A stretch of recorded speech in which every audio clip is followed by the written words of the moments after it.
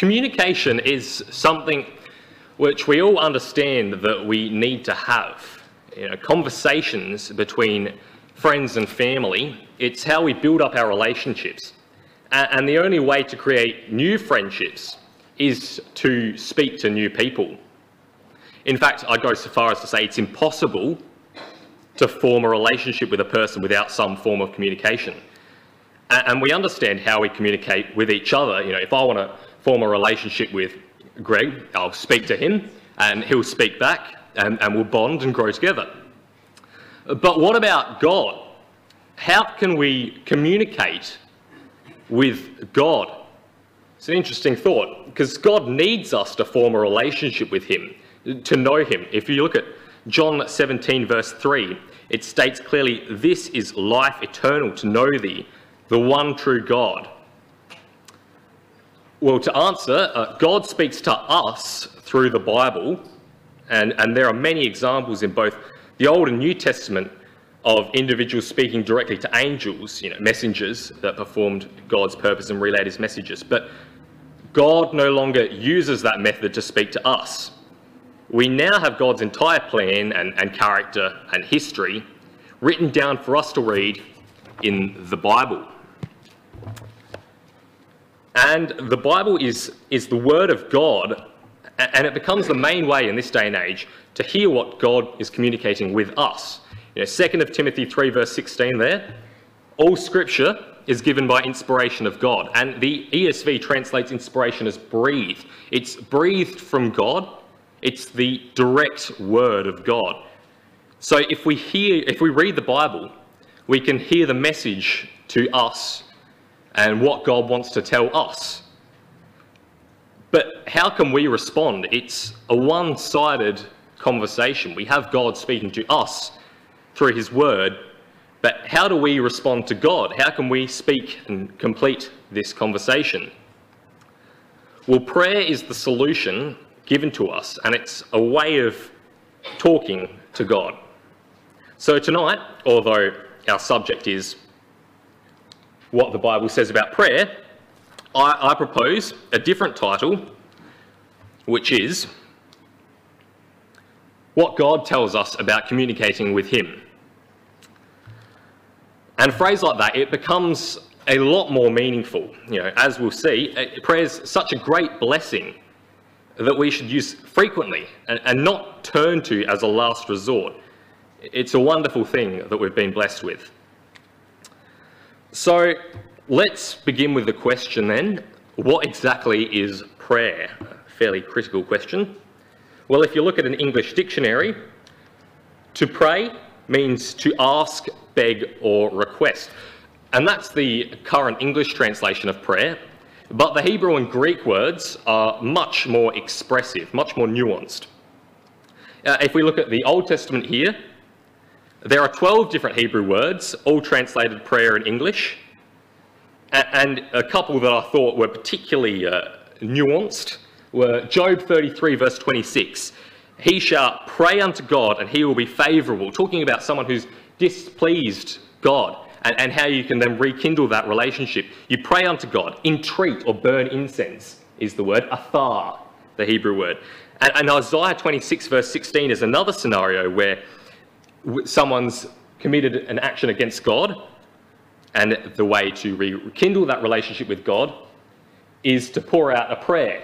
In trouble they have visited thee. They poured out a prayer when thy chastening was upon them. That word is lakash, and it's a sigh or a whisper to God. It's a crying out. Another one, Job 21 verse 15. What profit should we have if we pray unto him? Is to meet or intercede. It's the idea of two parties coming together at a meeting place. Two armies maybe having a treaty and coming together. That idea is brought out in that Hebrew word. And there's some more of them. If you look at Daniel 6 verse 10 and 11 has two consecutive verses, one after the other, that uses different words. One is Selah, to request or bow, and the other is VR, to petition or pray. And I think the point of that in that particular verse is it brings out the two different people who were looking at the prayer. One was Daniel, who was praying, and the other was noblemen who were looking on the outside and looking at Daniel praying, and they both had different perspectives of Daniel's prayer. In the New Testament, there are 5 main words that are used predominantly throughout it. There are 3 of them come from the same root word.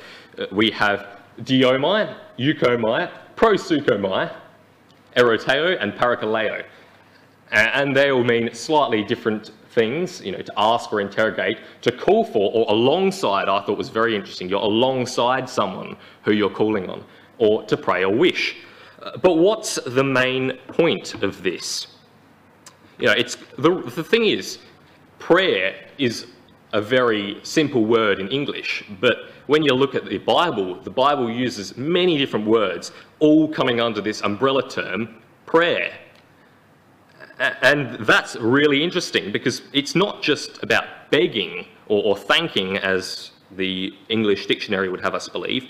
It's a whole relationship and a conversation that's formed around God and us communicating. So if we look at some of the people who've had their prayers directly answered from God, it's clear that anyone can pray to God, but for God to listen, we need to have the right attitude. 2 examples to consider. Look at Cornelius. In Acts 10, if we turn there,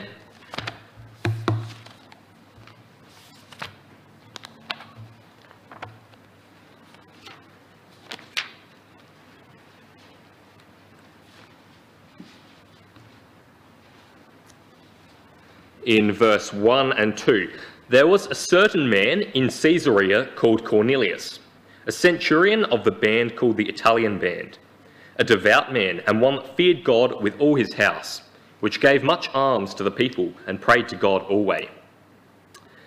Here you've got a person from the most extreme reaches of the Jewish religion. He's a proselyte all the way from Rome. A general in the army, a chief man in the enemy of the Jews camp, if you will. And yet, he's a devout man. He's described as one that feared God with all his house, and he prays to God always. And God provides him with an answer. If you continue reading on the chapter, you find that God hears his prayer and sends to him Peter. And Peter helps him out and ensures that he can come to a knowledge of the truth. Contrast Cornelius, who was praying earnestly and devoutly, with King Saul back in 1 Samuel 28 verse 6. When Saul inquires of Yahweh, Yahweh answers him not, neither by dreams, nor by Urim or the priest, nor by prophets. See, God would answer the prayers of Cornelius, a centurion in the Roman army, because he came faithfully before God and earnestly asked for help. But King Saul, king of the Jewish nation, who should be the head of the entire nation, he didn't answer because Saul, if we know from the context, was a disobedient king. He didn't listen to the word of God, and God didn't answer. So back in Acts 10 verse 34, if you turn over the page, you find what Peter sums up, and he says, this is the sort of people who God will hear. Then Peter opened his mouth and said, of a truth I perceive that God is no respecter of persons, but in every nation he that feareth him and worketh righteousness is accepted with him. If you fear God and work righteousness, God will hear your prayers. If we look at Hebrews 11 verse 6 as well, that's another great verse if we quickly turn there.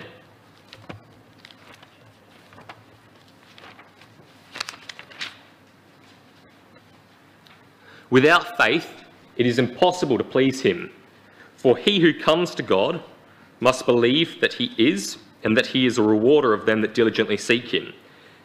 If you want to come to God, you must believe that he is. You must believe in God, and you must believe in his plan and his purpose, that he is a rewarder of them that diligently seek him. And so we have really 2 main methods for God to hear our prayers. God will gladly form this close relationship with us if we come before him with this correct attitude, one of humility and faith. And if we seek this relationship with God, God will help us to make it stronger. The more we pray to God, the more our prayers will develop and the more faith and humility we'll have towards our God. But prayer isn't necessarily a particularly easy thing to start, especially if you don't have a background in prayer. It can be very difficult to pray. And the disciples, they clearly struggled with prayer because, they struggled at least to show the same devotion that Jesus did, often going into mountains or taking time aside to pray. The disciples instead asked Jesus to teach them to pray. If you look at Luke 11 verse 1 on the screen there, they come to him and they say, "Lord, teach us to pray as John also taught his disciples." It's an interesting detail because John the Baptist had clearly taught his disciples how to pray as well. It's not an unusual thing that people find prayer difficult. So Jesus then lays a framework for their prayers. If we turn to the Matthew version of this section, which is our reading for this evening, Matthew chapter 6, we can go over it in a lot more detail.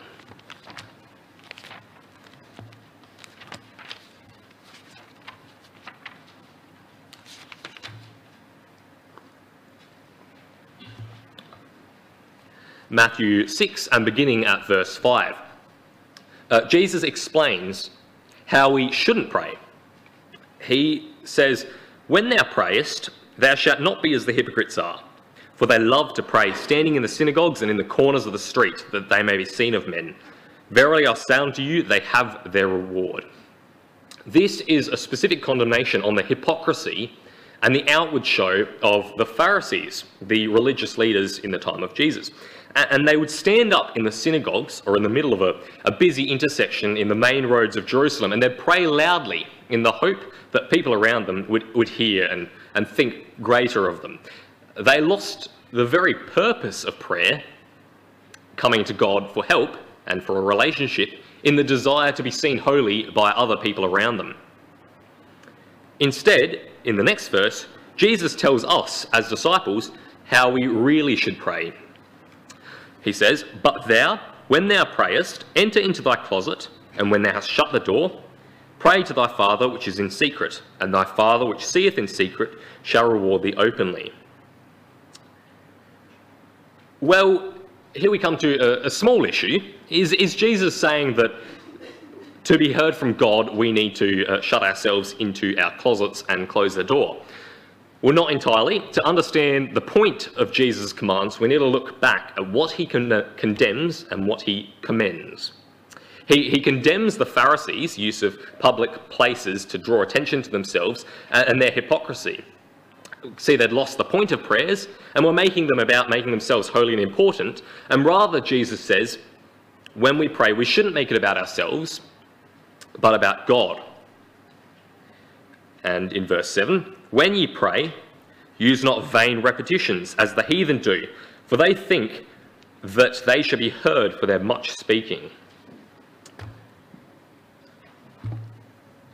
Be not ye therefore like unto them, for your Father knoweth what things ye have need of before ye ask of him." Jesus makes a real special focus on our prayers, not being about self-aggrandizement, but rather about forming our relationship with God.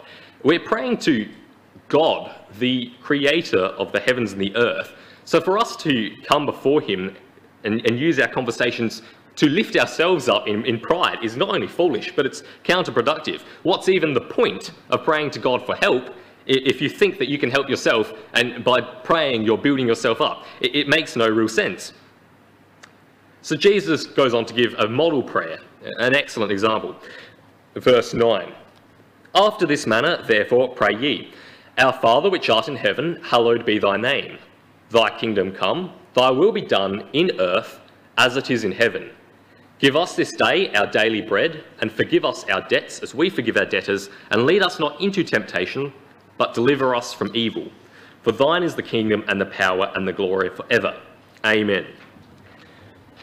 Jesus presents this as the perfect formula for prayer. It's a real benchmark, providing us with the sort of things we should include in our prayers. Let's make a rough breakdown of the prayer and the elements of the prayer that should help us to hopefully build an idea of what the ideal prayer looks like. Jesus begins by addressing the prayer to God, "Our Father which art in heaven." And using our language, he brings everyone in, his disciples together around the prayer and builds an idea of unity. And he uses the term Father, our Father, to show how our prayers should be expressed like a child to a father, respectful but with love. He goes on, "Hallowed be thy name." And now this is important because it's a contrast with the previous section, love like a child, in that we've got such an extraordinary relationship. Our relationship is between us, mortals, and God. And we need to acknowledge that relationship. We've been blessed to talk to God. We need that level of respect. We need to hallow his name. "Thy kingdom come, thy will be done on earth as it is in heaven."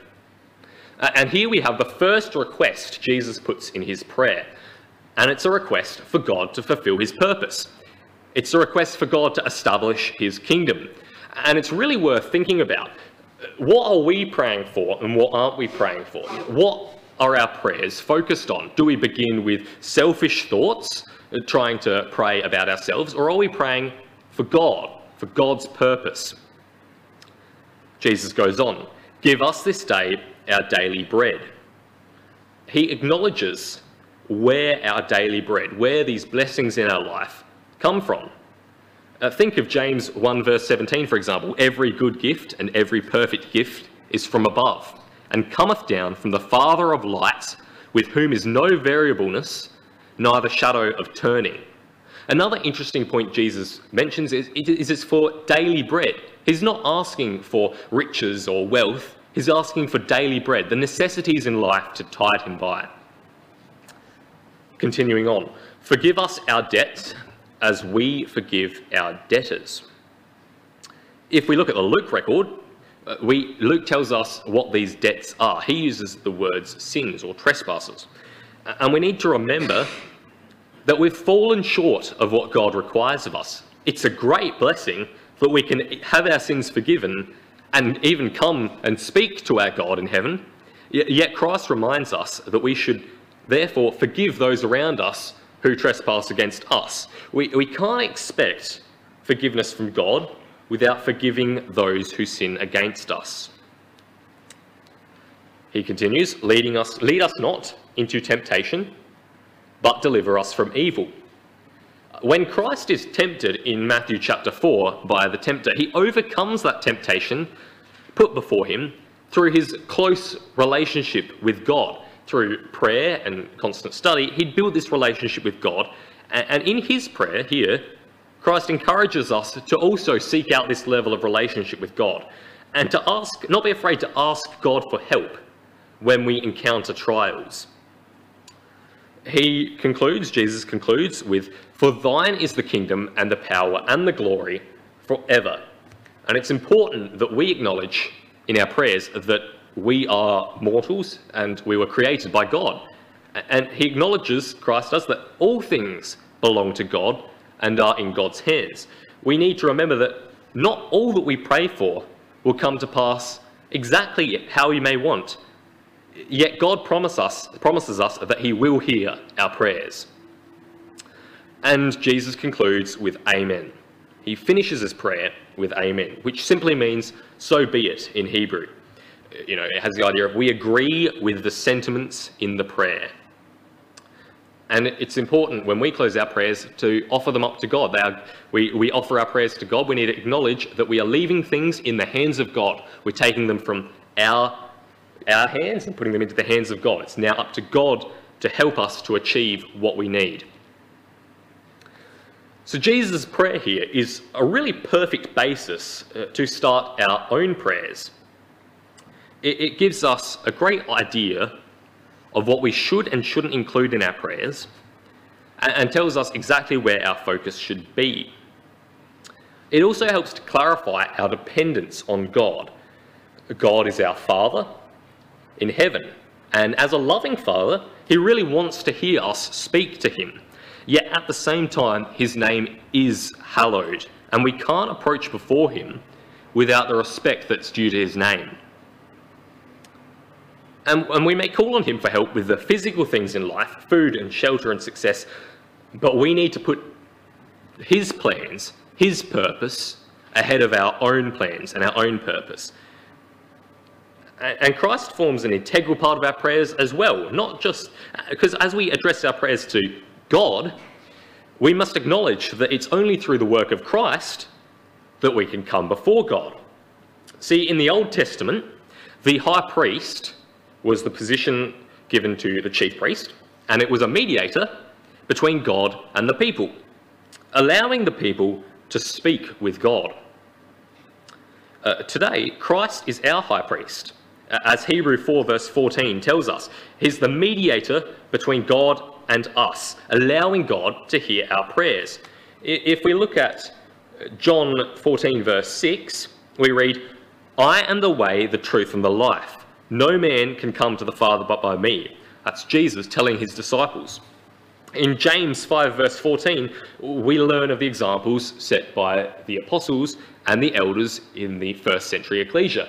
"Is any sick among you? Let him call for the elders of the ecclesia and let them pray over him, anointing him with oil in the name of the Lord." That acknowledgement of the role of Jesus in our prayers is critical. So we need to address our prayers through our high priest, Jesus Christ, to our God. Let's have a bit of a consider of the prayers, various prayers throughout the Bible. We're going to jump around the place a little bit and look at a number of verses, some of which are good examples of prayers and some not so good. We should build up quite a picture of what our prayers should look like. And the first example I thought we'd examine is actually two prayers in one spot from one of Jesus' parables, the parable of the Pharisee and the publican. We've got Luke 18 verse 10 here. Let's turn that up. Let's turn that up.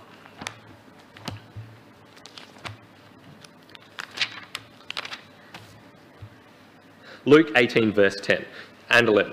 "Two men went up into the temple to pray, the one a Pharisee and the other a publican. The Pharisee stood and prayed thus with himself, 'God, I thank thee that I am not as other men are, extortioners, unjust, adulterers, or even as this publican. I fast twice in the week, I give tithes of all that I possess.' And the publican, standing afar off, would not lift up so much as his eyes unto heaven, but smote upon his breast, saying, 'God, be merciful to me, a sinner.' I tell you, this man went down to his house justified rather than the other. For everyone that exalteth himself shall be abased, and he that humbleth himself shall be exalted." Once again, Christ is bringing out the importance of humility in our attitude in prayer. The Pharisee came before God, the creator of the universe, the creator of the Pharisee, and the ruler of the world, the one who would judge us. And although his prayers addressed to God, in reality, the Pharisee was praying to himself, how good a person he was. He was making himself feel good. He wasn't placing himself into the hands of God. He was rather saying, "I don't need God. I've got everything I need right here, right now, in myself." And you contrast that to the incredible prayer of the publican, short and to the point. He prayed for forgiveness from the sins which he sinned. And this brings up a very interesting point about our prayers. It really doesn't matter how long our prayers are. Prayer length is irrelevant, and rather we should say or think. What we say or think in our prayers is what matters. Two classic examples of prayers of different lengths, both excellent. King Solomon's prayer contrasted with the prayer of Nehemiah. In 1 Kings 8 verse 22, we won't turn there, King Solomon gives a prayer at the opening of the temple he'd built for God. It's an incredible prayer with lots of beautiful sentiment, and the prayer goes on for 31 verses. It expresses how thankful Solomon is and the people were to their God for calling them out of the land, and their desire that if ever they were to fall to sin, their God would forgive them if they turned back to him. In contrast, if we look at Nehemiah 2 verse 4, Nehemiah is the cupbearer of the king of Persia. And while serving, the king notices that he's upset. Let's turn to Nehemiah 2 verse 4.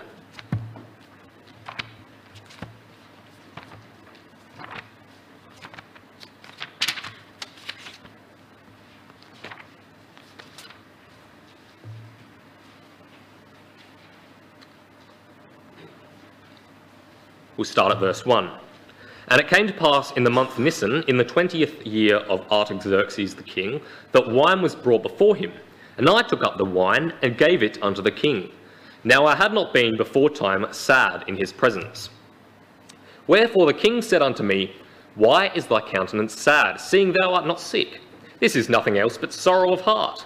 Then I was very sore afraid, and said unto the king, Let the king live forever. Why should not my countenance be sad when the city, the place of my father's sepulchres, lieth waste, and the gates thereof are consumed with fire? Then the king said unto me, For what dost thou make request? So I prayed to the God of heaven. We've got Nehemiah brought in front of the ruler of the greatest empire in the world, and Nehemiah is his cupbearer, the man chosen to test if there's any poison in the wine. Not a very noble position in the empire, yet an important one. And Nehemiah is put on the spot in front of this king. The king asks, What's the problem? What would you have me do? And Nehemiah gives a prayer. And it can't be a lengthy prayer, because if you're in front of the king of the world, it's not a good look if you sit down and say, Excuse me, I'll just say a prayer, and then you say a prayer. Rather, it must have been a quick and a to-the-point prayer inside his head. And yet, the prayers of Solomon and the prayers of Nehemiah were both fulfilled above and beyond what the people wished. You know, King Solomon was given blessings in abundance, and the empire experienced a prosperity that it didn't ever see like it ever again. And Nehemiah was told by the king, All right, pack up your bags and go back to Jerusalem. We're going to rebuild the walls of Jerusalem. God listens to the people praying and answers their prayers above and beyond what they pray for. See, if we genuinely come before God in prayer with faith, our God will listen. And we can pray anywhere too. Solomon was a king praying publicly in front of all of the people in a temple built specifically for that purpose, to worship and to pray, while Nehemiah said a private prayer in front of the king of Persia. If you have a need, pray to God. And Jesus reminds us in his prayer that God is our Father. As a father, he enjoys hearing our voice. On the bus, in the car, or walking down the street, we can and should pray to God. But it's also worth setting aside a time to pray. See, Daniel prayed at the same time every day. If we turn to Daniel 6 and verse 10, we read the story.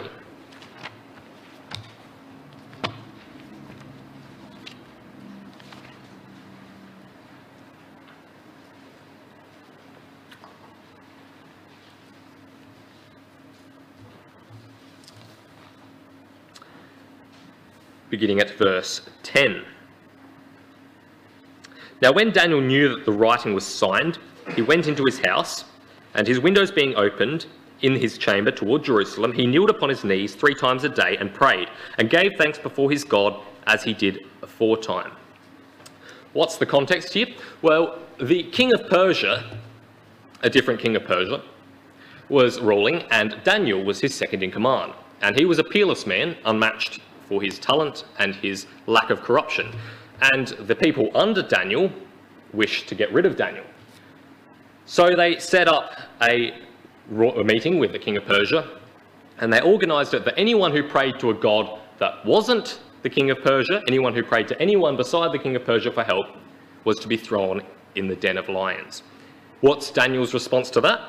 When he knows that the writing is signed, he goes straight to his house, his windows being open, looking directly towards Jerusalem, and he prays. But the bit I want to take a focus on is the word aforetime at the end, because it means as he'd done many times before, basically. This was not something Daniel was doing in response, or something new to Daniel. He'd prayed many times in this way before, and clearly the nobles who wanted to set Daniel up to fail knew this too. You know, it was a well-known fact that Daniel, at 3 times a day, morning, afternoon and evening, would go and pray in the same spot, looking in the same direction, and they knew to catch him. And this is very interesting. It's consistency that sets aside Daniel with his prayers. If we turn over to chapter 10, we'll find another prayer of Daniel's that's remarkable for many different reasons.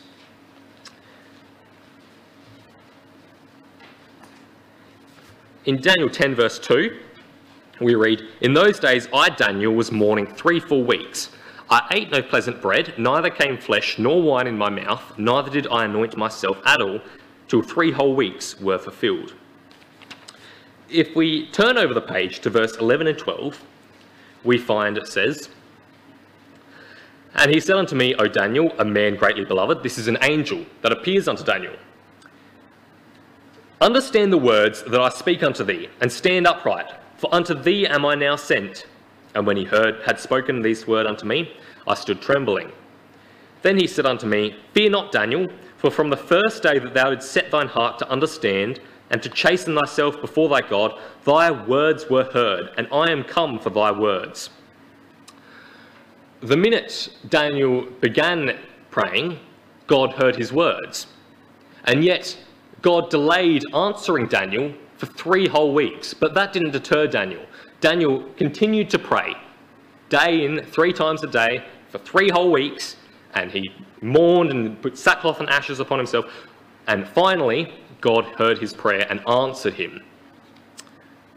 It's important that we know that we can do the same thing. You know, God knows that we don't always understand things that we read in the Bible. This was the case for Daniel. He'd had a vision in the previous chapter, and he didn't understand what the vision meant.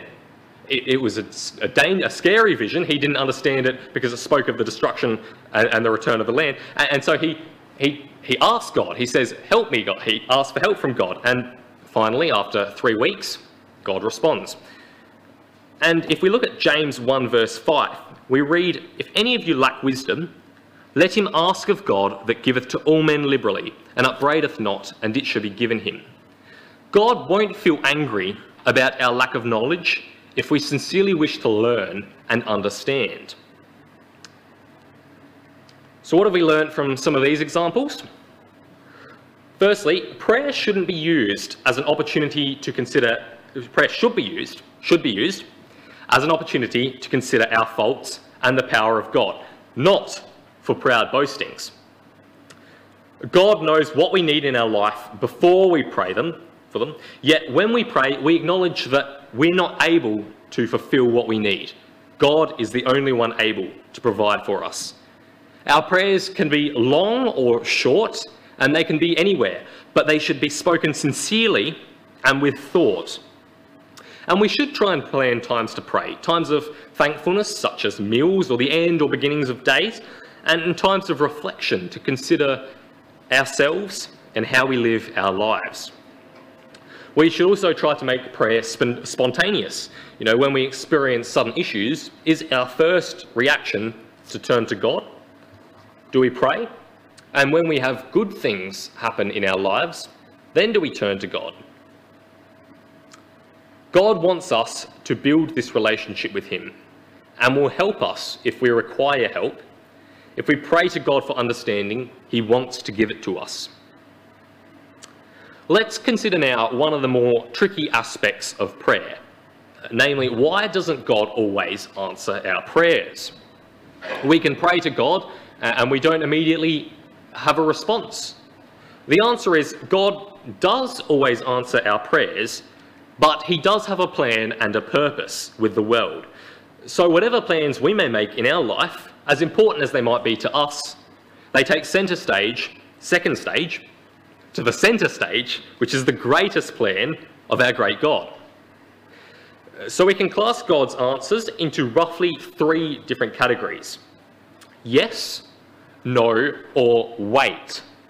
And this can be a very painful realisation for us, that sometimes when we ask of God, we can't always get a positive response. It's necessary that God's will be done.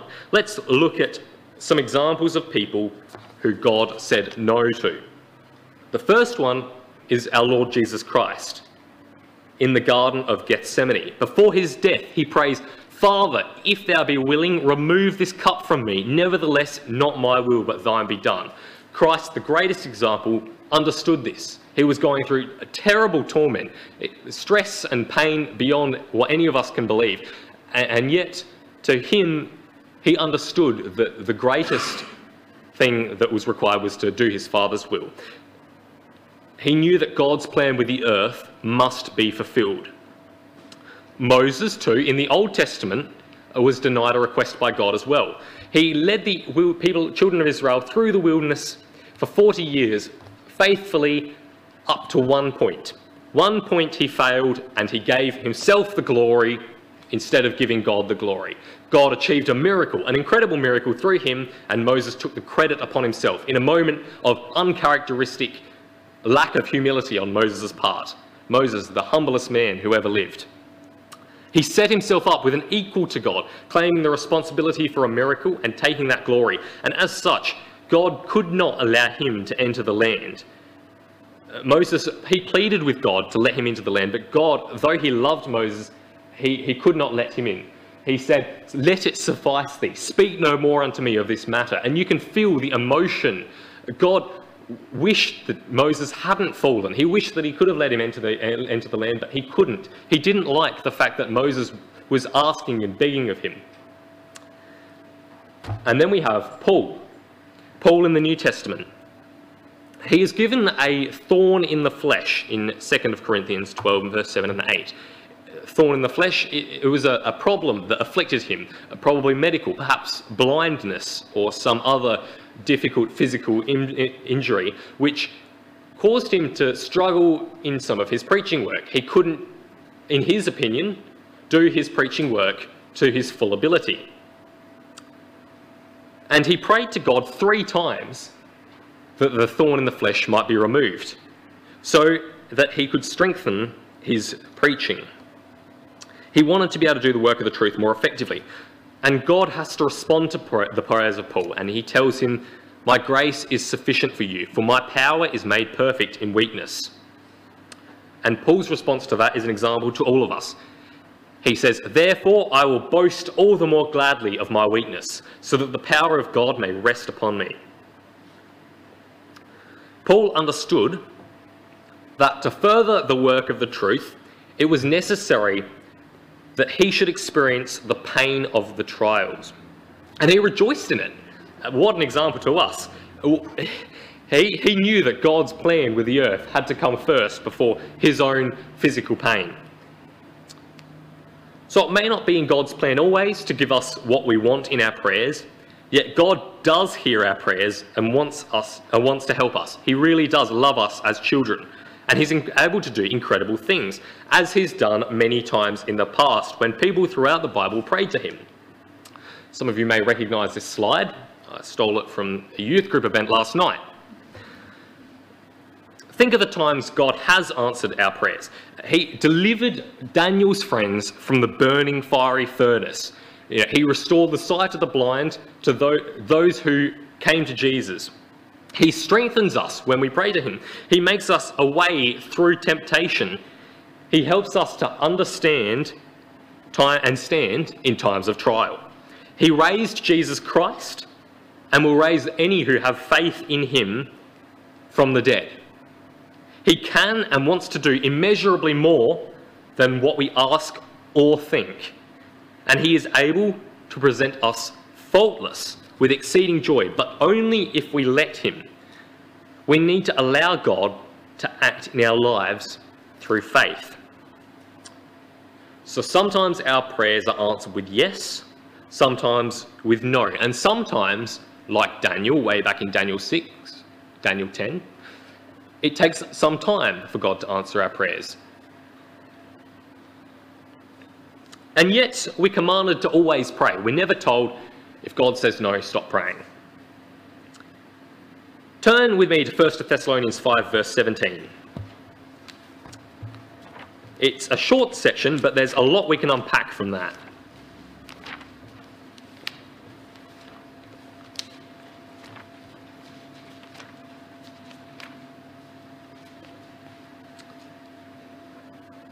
First of Thessalonians 5, and we'll begin at verse 16. Rejoice evermore, pray without ceasing, in everything give thanks, For this is the will of God in Christ Jesus concerning you. What does God want from us?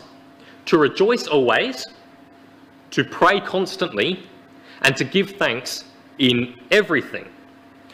And praying constantly can be a very difficult thing to start off with. Once we begin praying, though, you find the other two tend to fall in line behind it. See, prayer is a wonderful way of adding perspective to our lives. If we, when we find trials and difficulties in our lives, take the time to thank God for what he has given us, the many, many blessings that he's bestowed upon all of us, and quickly we grow to look more optimistic in life. We look at the things around us and we see God working and we are thankful. And the more we notice things that God has given us, the more grateful we can be. And the more we see God blesses us wonderfully. But not only that, but the opposite is true. The more we pray, the more we begin to see God at work in our lives, and the more we begin to rely on God when we have difficulties. See, by praying constantly, we not only lay our troubles on God, but we also see the wonderful things God has given us.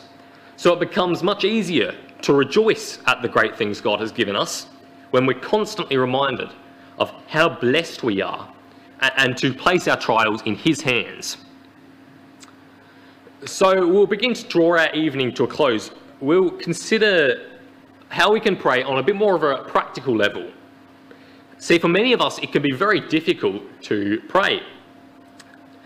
But what we need to remember is that God actively wants us to pray to him.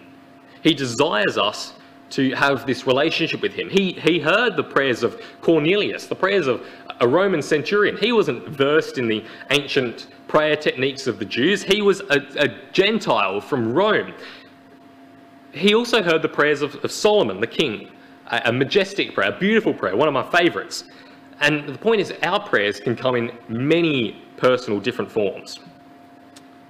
But a simple method that some of us might know of, and that's one of my favourite methods, is to structure our prayers using our hand.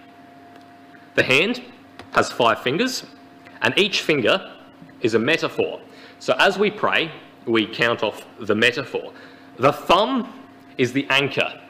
It's the strength of the hand. Without our thumb, all physical tasks fail.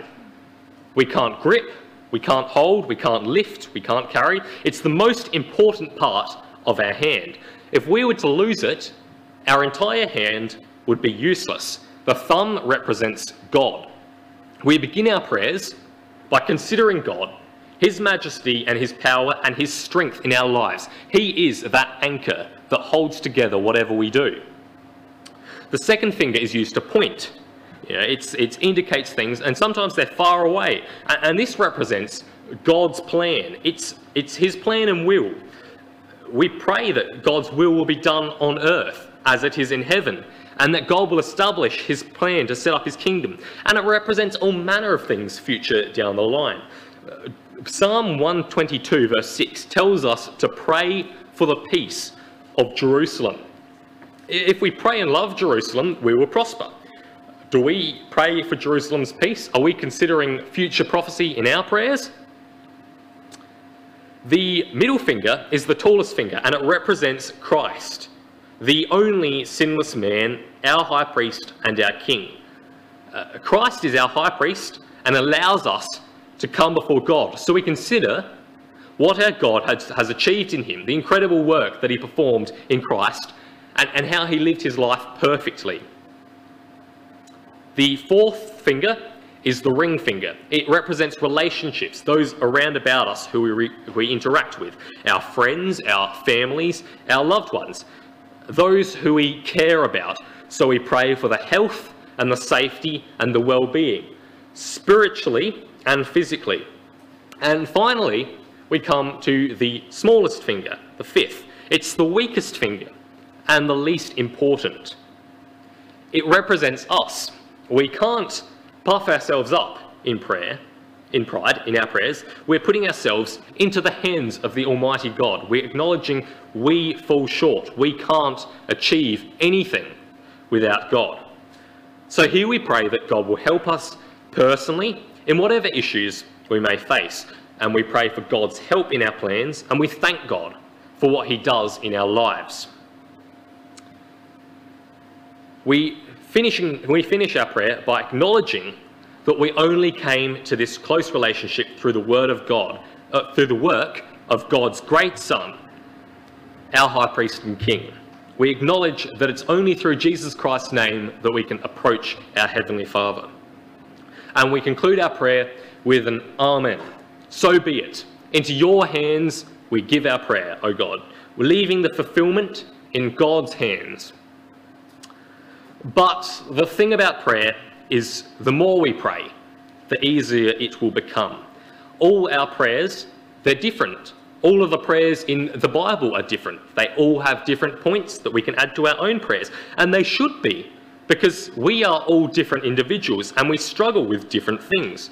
Yet, God wants to form a close relationship with all of us. Prayer is such a remarkable blessing, and the examples of believers from all across the Bible shows us that no matter the circumstances, we can and we should pray to God, and God will hear our prayers. If we approach before him with humility and faith, God can and will form this close relationship with us, like a father to a child, which he really wants to. Our prayers will develop only through practice, and so too will our attitude in life. And we can become, through prayer, better servants to God, and so develop to be more like him.